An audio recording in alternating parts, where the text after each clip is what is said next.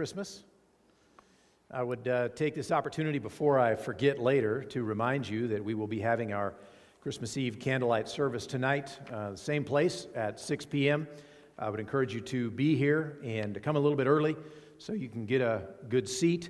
And I would encourage you as well to invite a friend to that. It's a pretty low bar to invite someone to a Christmas service.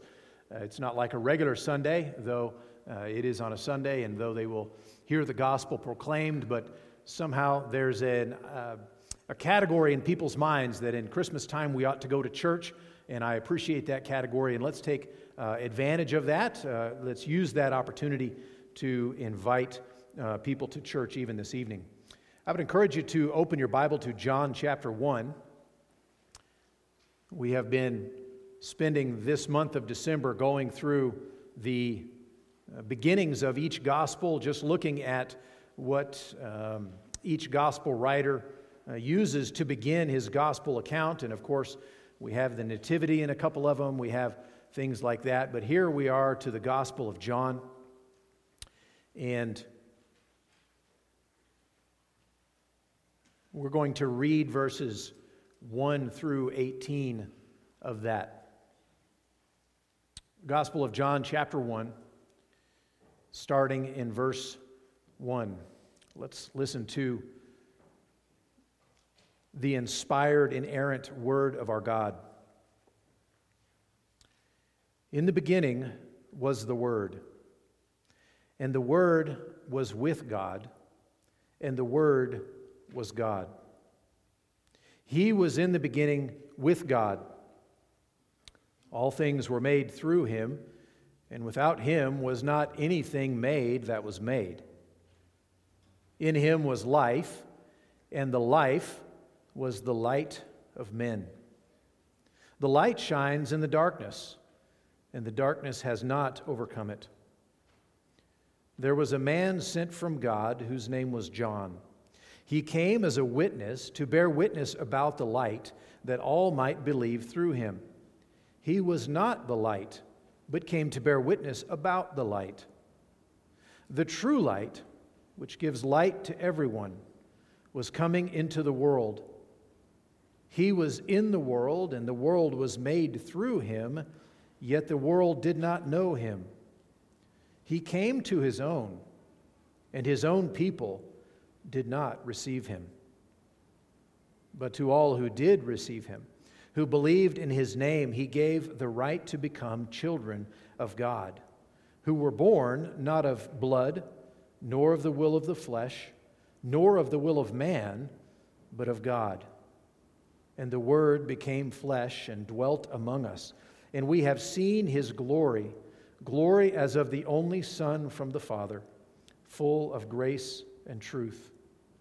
John bore witness about him and cried out, "This was he of whom I said, 'He who comes after me ranks before me, because he was before me.'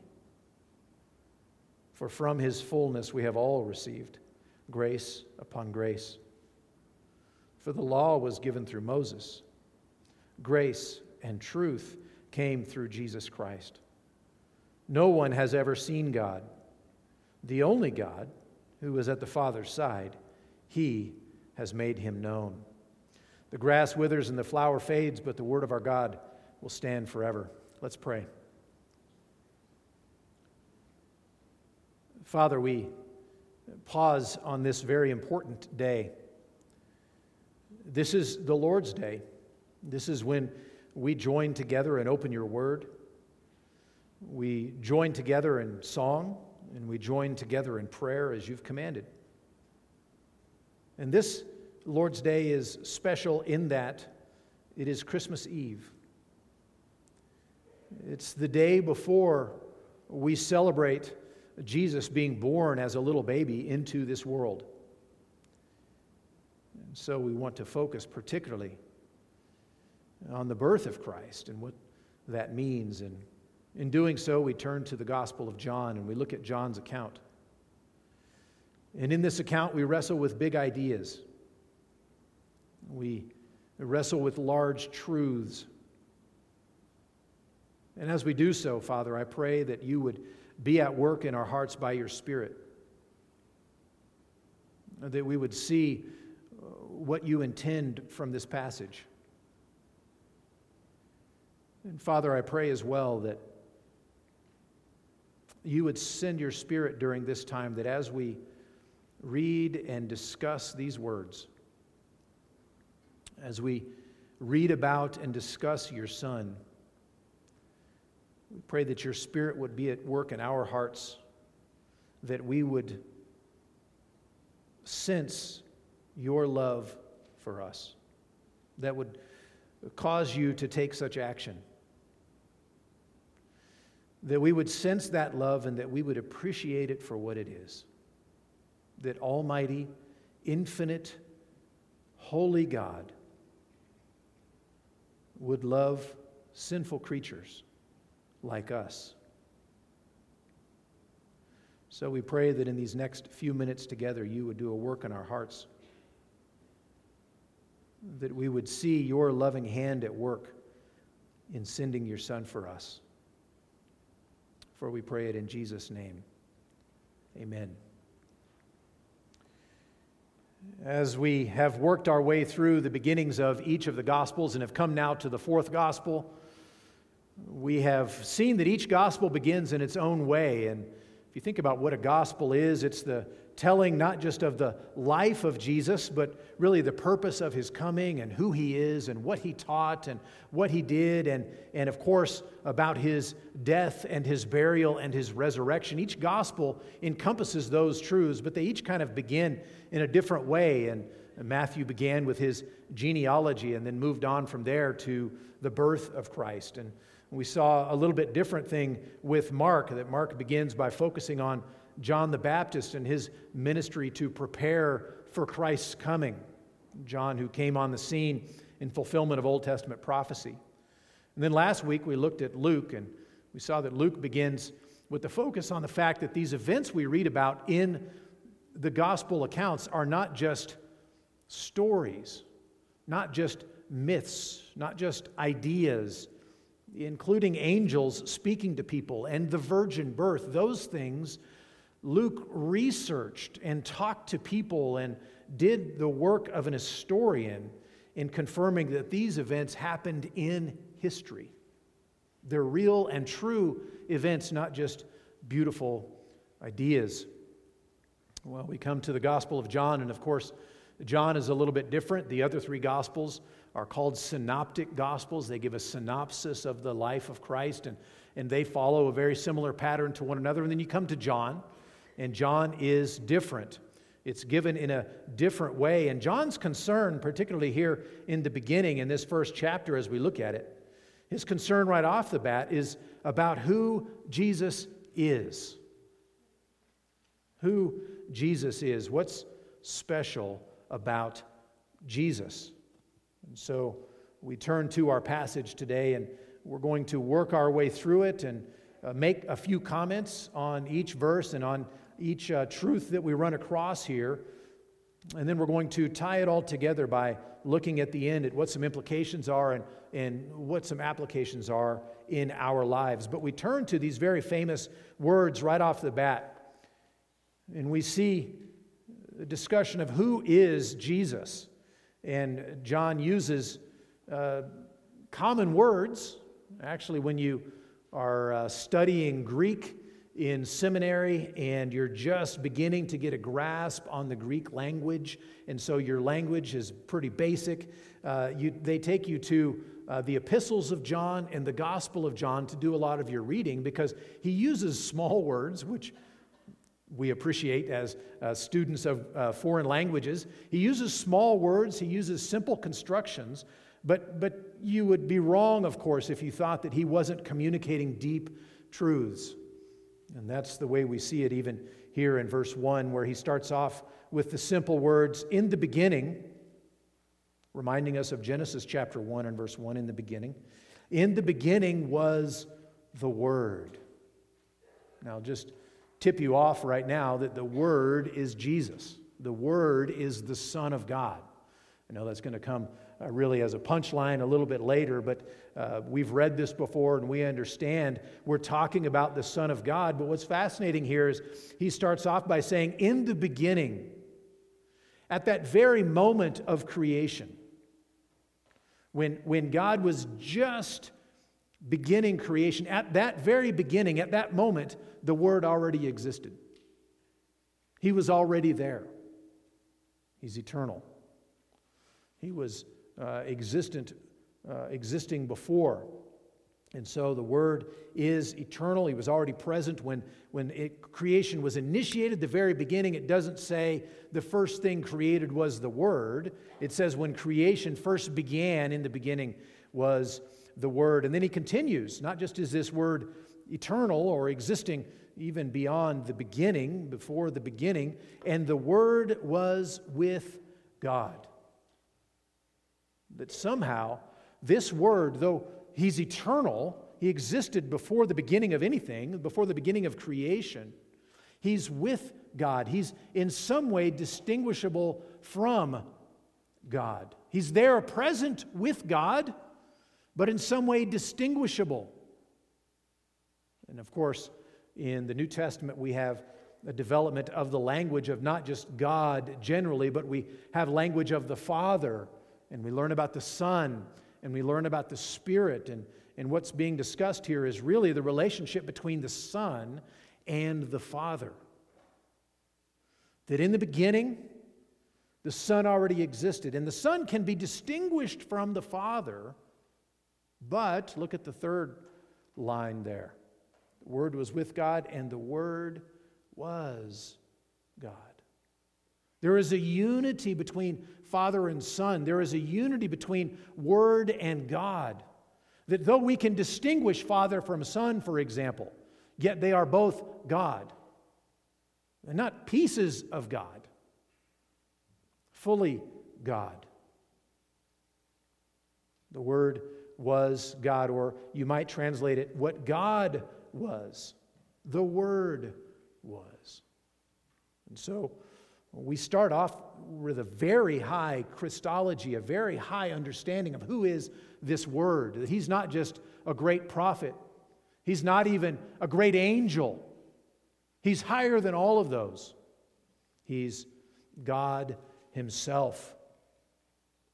The Word was God. They are one in essence. And of course, what we're talking about here is the Trinity. And it's a very difficult concept to wrap your mind around. In fact, it's not possible for finite beings to wrap our minds all the way around the Trinity, but we can get an idea of what is being said here. For example, in the Catechism for Boys and Girls, we have a question. Are there more gods than one? The Catechism asks. No, there is only one God. Okay, good answer. Next question, in how many persons does this one God exist? Answer, in 3 persons. Question, who are they? The Father, the Son, and the Holy Spirit. So it's not my purpose this morning to detail or delineate the doctrine of the Trinity in any kind of fullness, but we do want to point out that that's what's wrapped up in these couple of verses. That John is laying out that truth for us, that there is, that this Word is eternal, and this Word is distinguishable from the Father, but this Word has a great unity with the Father so that they are one in essence. Verse 2, He was in the beginning with God. In verse 3, all things were made through Him,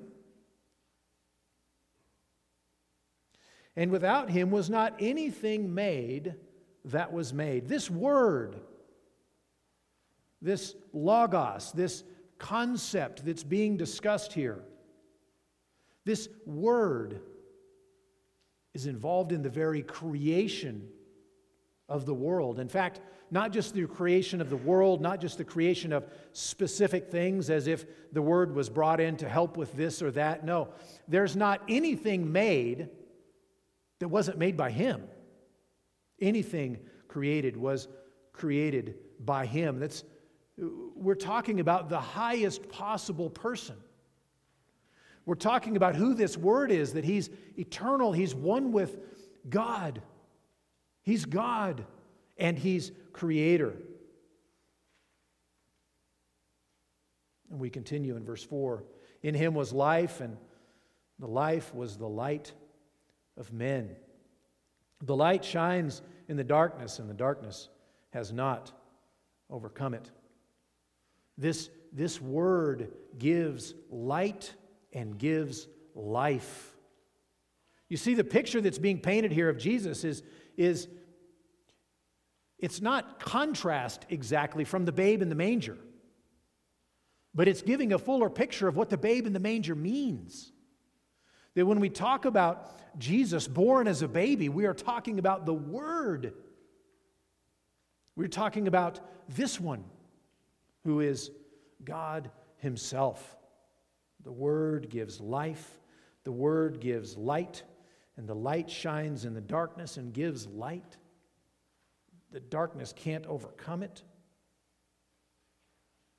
And so, if you think about the importance of light, you know, if you're staying in a strange place, a house that's not yours, or in a hotel room or something like that, if you want to lower your risk of stubbing your toe on the coffee table, which I recommend, if you want to lower your risk of stepping on a Lego, just turn on the light. Right? The light helps, the light shows, the light illumines. It makes visible what is there. And John is saying Jesus coming into the world is that. He's illuminating things. He's helping us to understand. He's helping us to see what is going on in reality. And that's who Jesus is. He gives life and He gives light.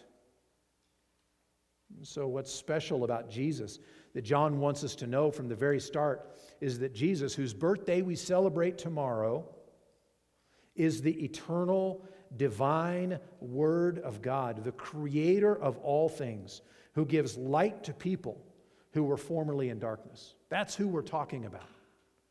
So John starts with a different feel than the other Gospels, but that's what he wants us to understand. He wants us to understand who Jesus is, who it is that we are talking about.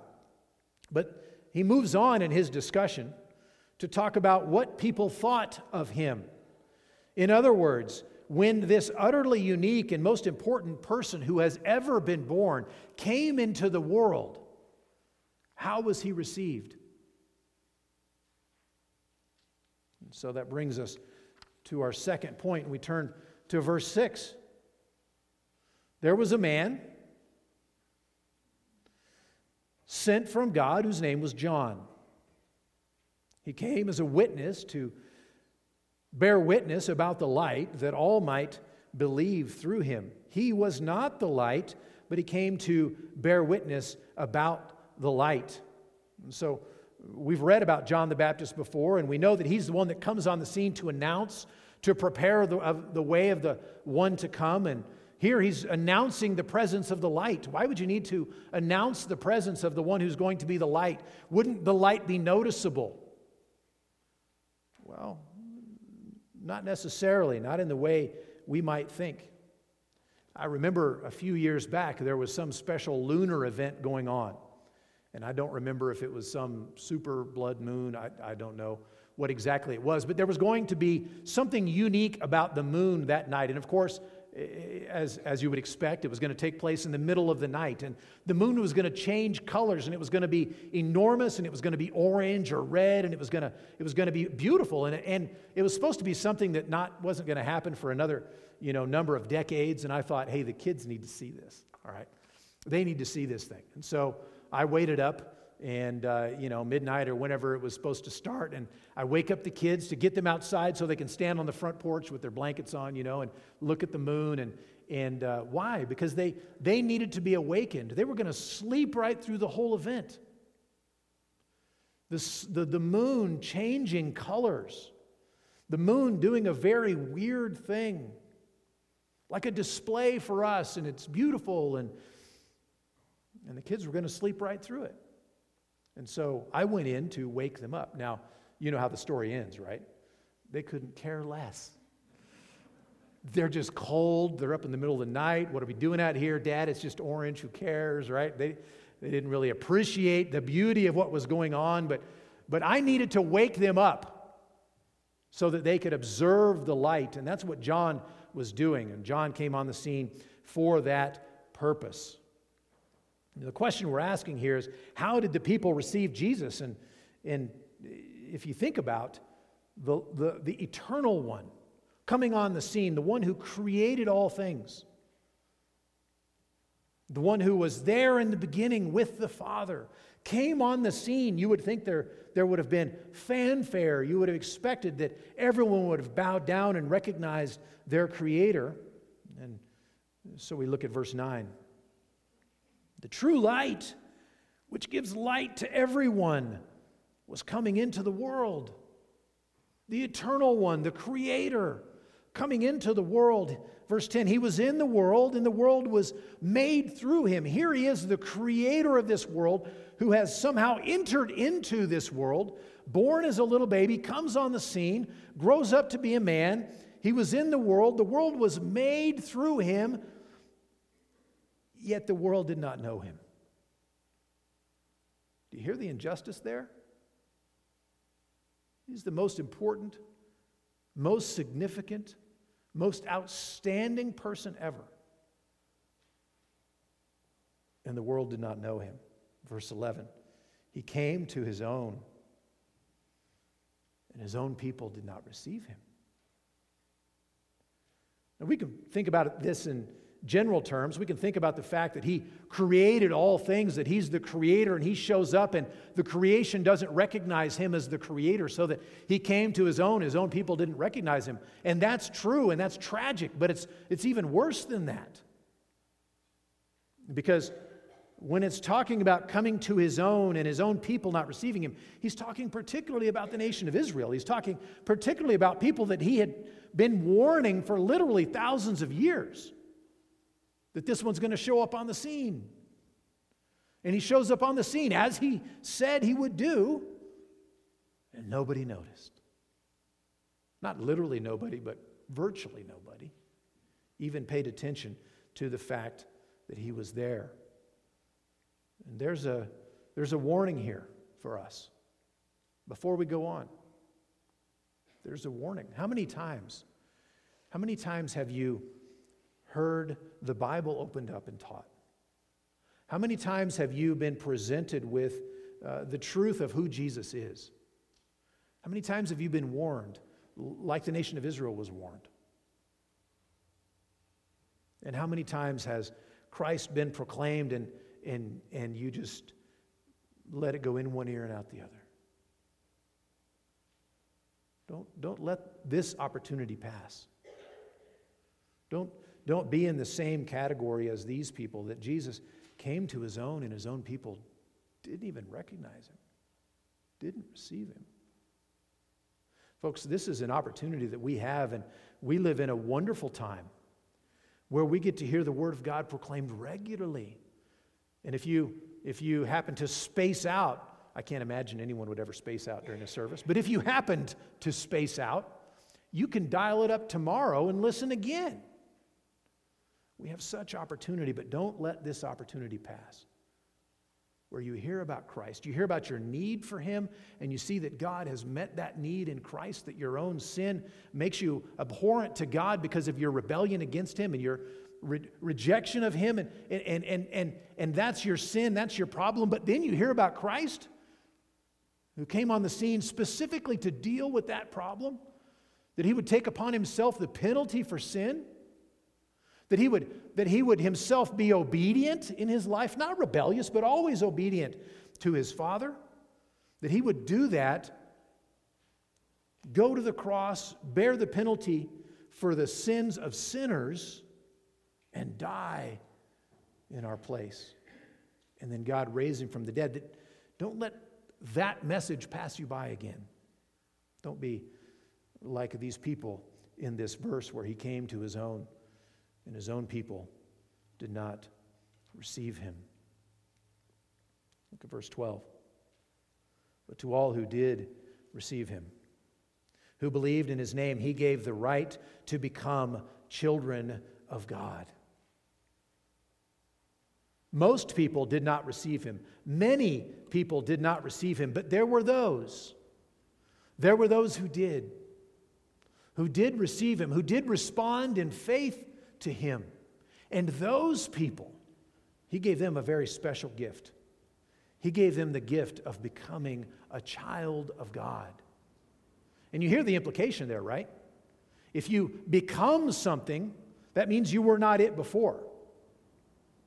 What John is hinting at here in the New Testament, and really all of the Bible, is very clear about is that not every person born is a child of God. It's something you must become by faith in Christ. You go from being outside his family to being brought into his family when you receive him, when you believe in him. And so he says in verse 12, "But to all who did receive him, who believed in his name, he gave the right to become children of God," to be brought right in, to receive that benefit, to receive that inheritance because of what Christ has done. But then he goes on and he comments about these people. What does it mean to be born? What does it mean to be a child of God? He says, verse 13, "Who were born not of blood," meaning you don't get to become a child of God because you have the right parents or grandparents or genetic line or something like that. "Who were born not of blood, nor of the will of the flesh, nor of the will of man, but of God." It takes God to give birth to a child of God. It doesn't come from going to the right church. It doesn't come from being born into the right family or in the right country. It is an act of God that he gives life. It takes God to give birth to a child of God. It is the action of God. It is the will of God. It is not dependent upon man. It is his action. It takes God to give birth. And so we see this picture here that he wants us to understand. Jesus came on the scene. He was rejected by most, but some believed in him. Some came to understand who he was, what he was doing, and they trusted in him. That they became children of God. They were those who were born of God.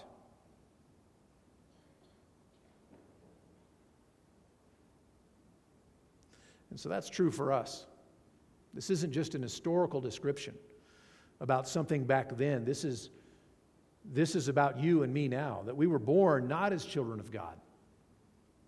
We need to become children of God. We need to be born again. We need to trust in Christ. But how did most people react? Well, most people reacted like they do today, right? You have some people who outright reject and say, "No way, not a chance." They outright reject Christ. But that's probably not most people, at least not consciously. Most people consciously just couldn't care less. They really don't want to think about it.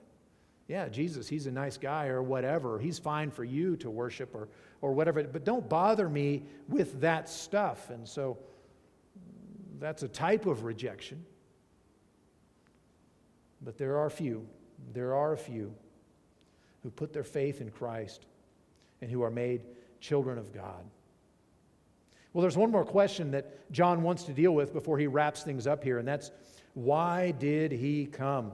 Why did he come? Why this word? And why did the word come? Well, he spells it out beginning there in verse 14. He said, "And the word," remember this one that was in the beginning, the one who created all things, the one who is one with the Father, yet distinguishable from the Father, the one who gives life, the one who gives light. The Word became flesh. Jesus is not a concept. The Son of God is not an idea, a notion, a beautiful philosophy. The Word became flesh, like you and me. What a wonderful truth. What an amazing thing. And there are those who would say, no, God is spirit, and spirit is good, and matter is evil, flesh is evil, this stuff is evil, and so it's not possible. And John is saying, oh, Almighty, infinite God, the Word became flesh. What that tells us is that the problem that we have is not because we are physical beings. The problem is spiritual. And so the Word became flesh and dwelt among us, tabernacled among us. Whereas in the Old Testament, if you think back to what happened during the time of Israel's wanderings in the wilderness, they had this tabernacle. And the tabernacle pictured for them, represented for them the presence of God in their midst. Remember, they would pack it up and they would take it to the next place and they would set it up again. And they would do that over and over. It represented God's presence in their midst. And then later on, the temple would do the same thing. The temple in Jerusalem in all of its beauty, in all of its glory, would represent the presence of God. And if you remember in the prophet Ezekiel, there comes a vision where, because of the extended, perpetual, ongoing, unrepentant disobedience of the people, there comes a point when the glory of God departs the temple and leaves the land. What a heartbreaking event. What a heartbreaking episode for the people to experience and for the prophet to experience. The presence of God departing his people because of their sin. And here we have the Word became flesh and tabernacled among us. That whereas the tabernacle pictured the presence of God, Jesus is the literal presence of God, tabernacling among us in our midst. What a miracle is the incarnation. Paul talks about it in Philippians chapter 2. Though he was in the form of God, Jesus did not count equality with God a thing to be grasped, but he emptied himself by taking the form of a servant, being born in the likeness of men, and being found in human form. He humbled himself by becoming obedient to the point of death, even death on a cross.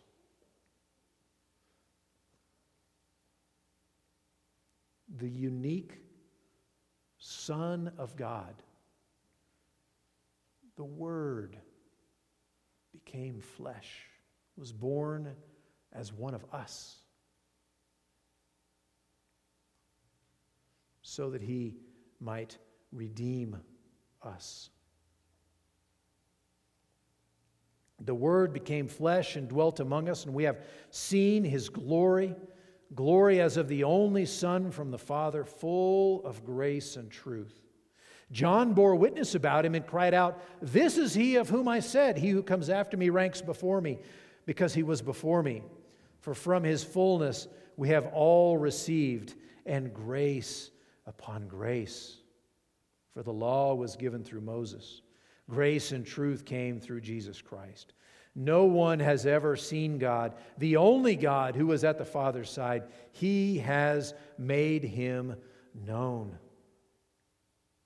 John is dealing in some very deep topics here. He's talking about very grand truths about God taking on flesh, being born as one of us, that the Son would be born as the baby in Bethlehem to become one of us. And that is the revelation of God's glory. That is the revelation of God's glory in our midst, full of grace and truth.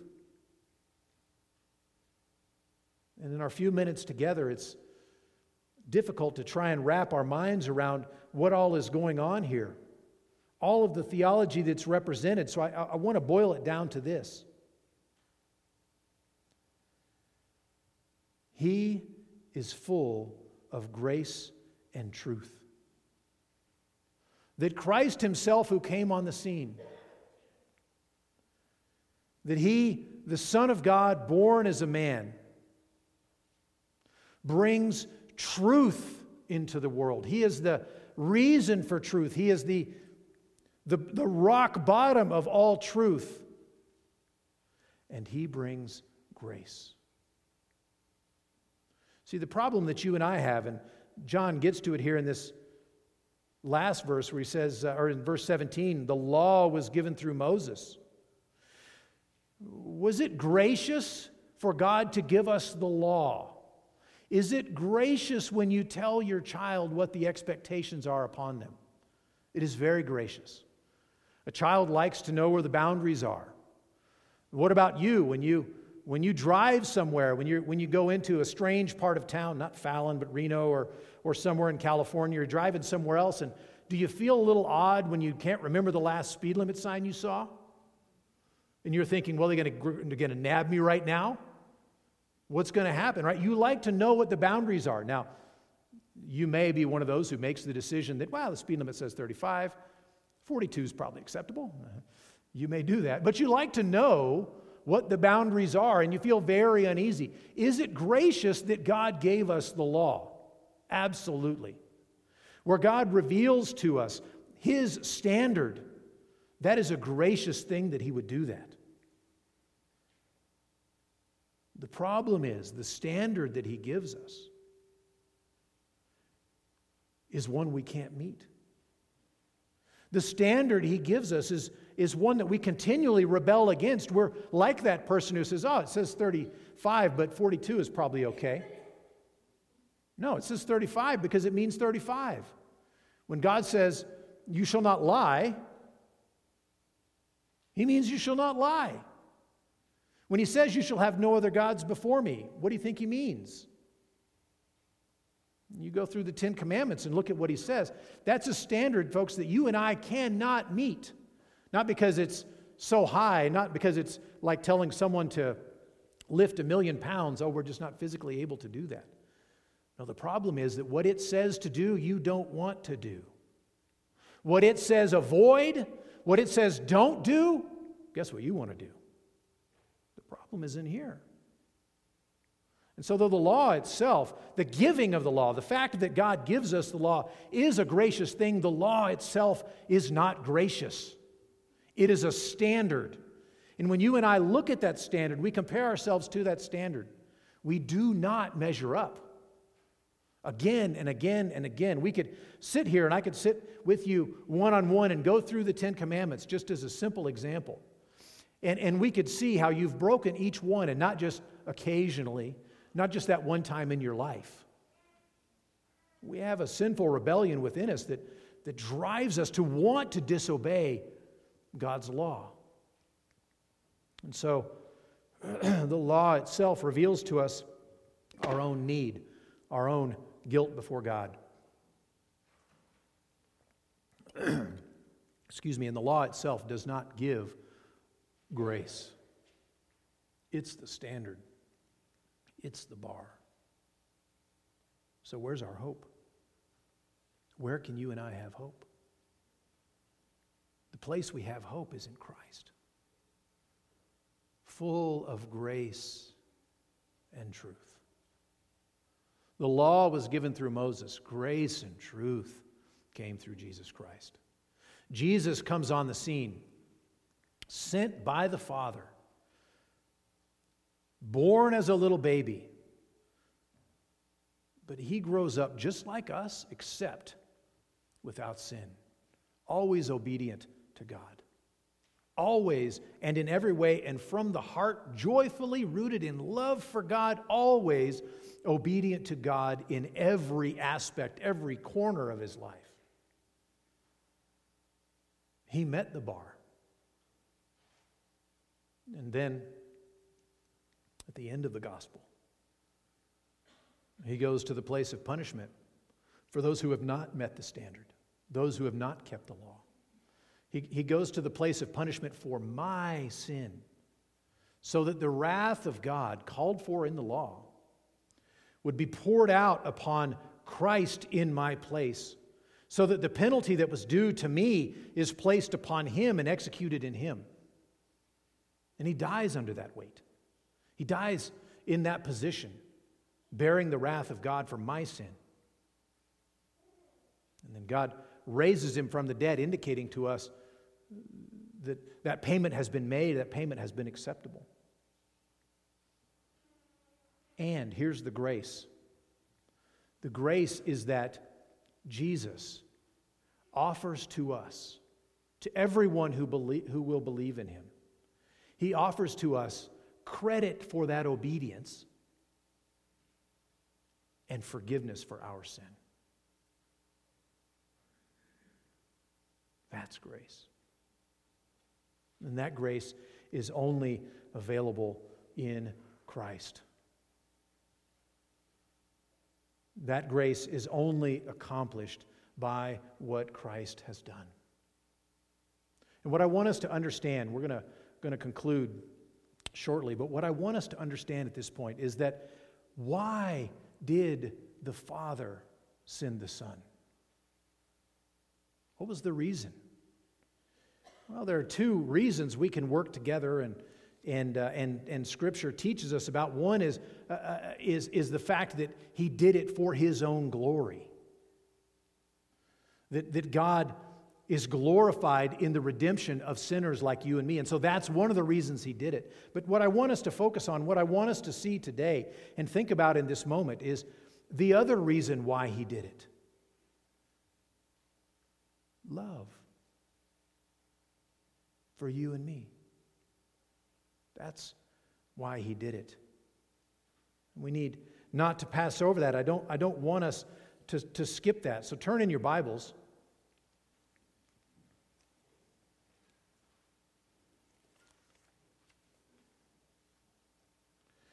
Turn in your Bibles to Romans 8:32.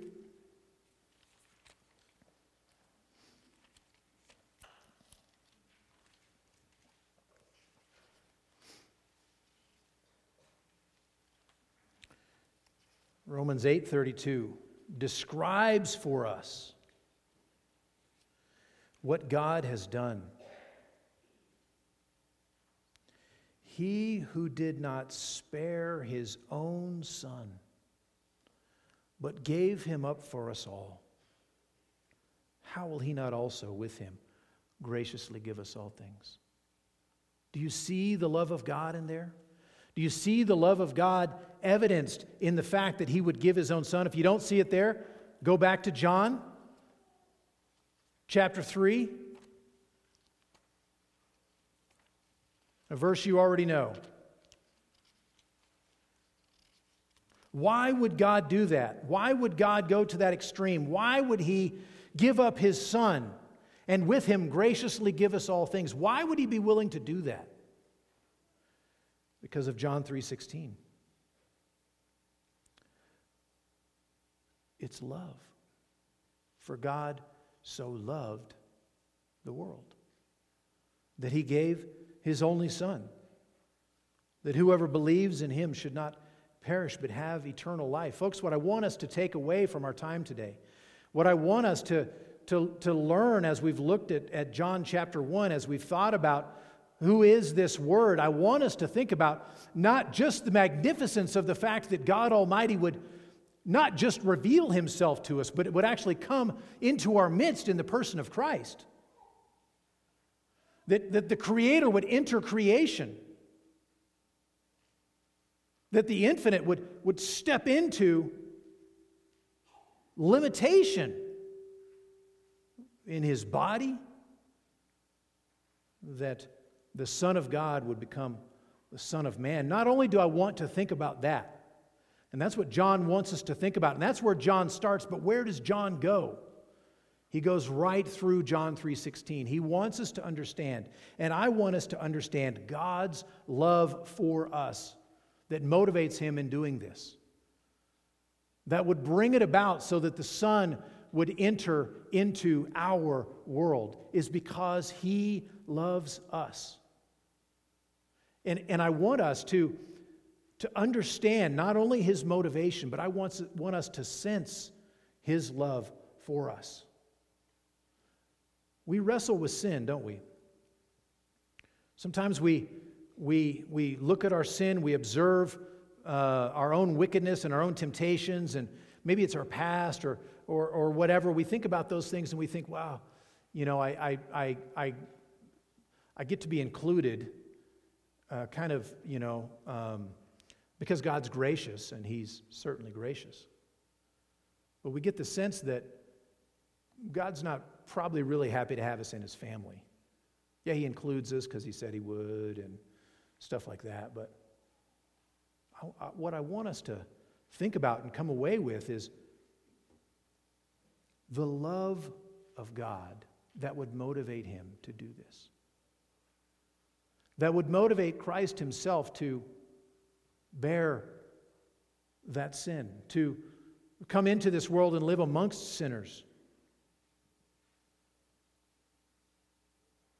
I want us to think about that love. May it warm our hearts. May it help us as we think about what Christmas means. And we're distracted by the gifts, and we're distracted by the marketing, and we're distracted perhaps by the routine of Christmas. We're easily distracted, and we try to remind ourselves it's about Jesus, but I really love that gift, and I hope I get that thing. Or I hope this person I got that gift for really likes it, or whatever. We remind ourselves, but sometimes it's almost a discipline to remind ourselves it's about Jesus. Folks, here's what I want for each of us this year, is I want us to be struck by the love of God for us that would motivate him to do that. That would motivate him to give such a costly gift, the life of his Son. And he did that for his own glory, but in that he wraps in his love for us. And so if the Lord works that truth in our hearts, if the Lord lights a flame within us, a sense of his love for us, it will be a merry Christmas. If we can remind ourselves, if we can focus on what it is he's done and why he has done it, it will be the best Christmas we have ever had.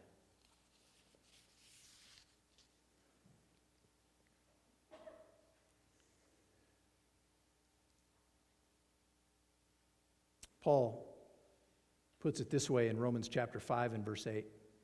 God shows his love for us in that while we were still sinners, Christ died for us. I think we can, speaking for myself, and I'm probably not the only one, there are things that distract us from that truth of God's love for us as expressed in his Son given for us. But there is no greater love. And when we understand that love, and when we sense that love, when we're aware of, when we're conscious of that love for us, what a difference it makes in our lives. That the response for us to him, understanding what his love really is a response from our own heart that we love him more.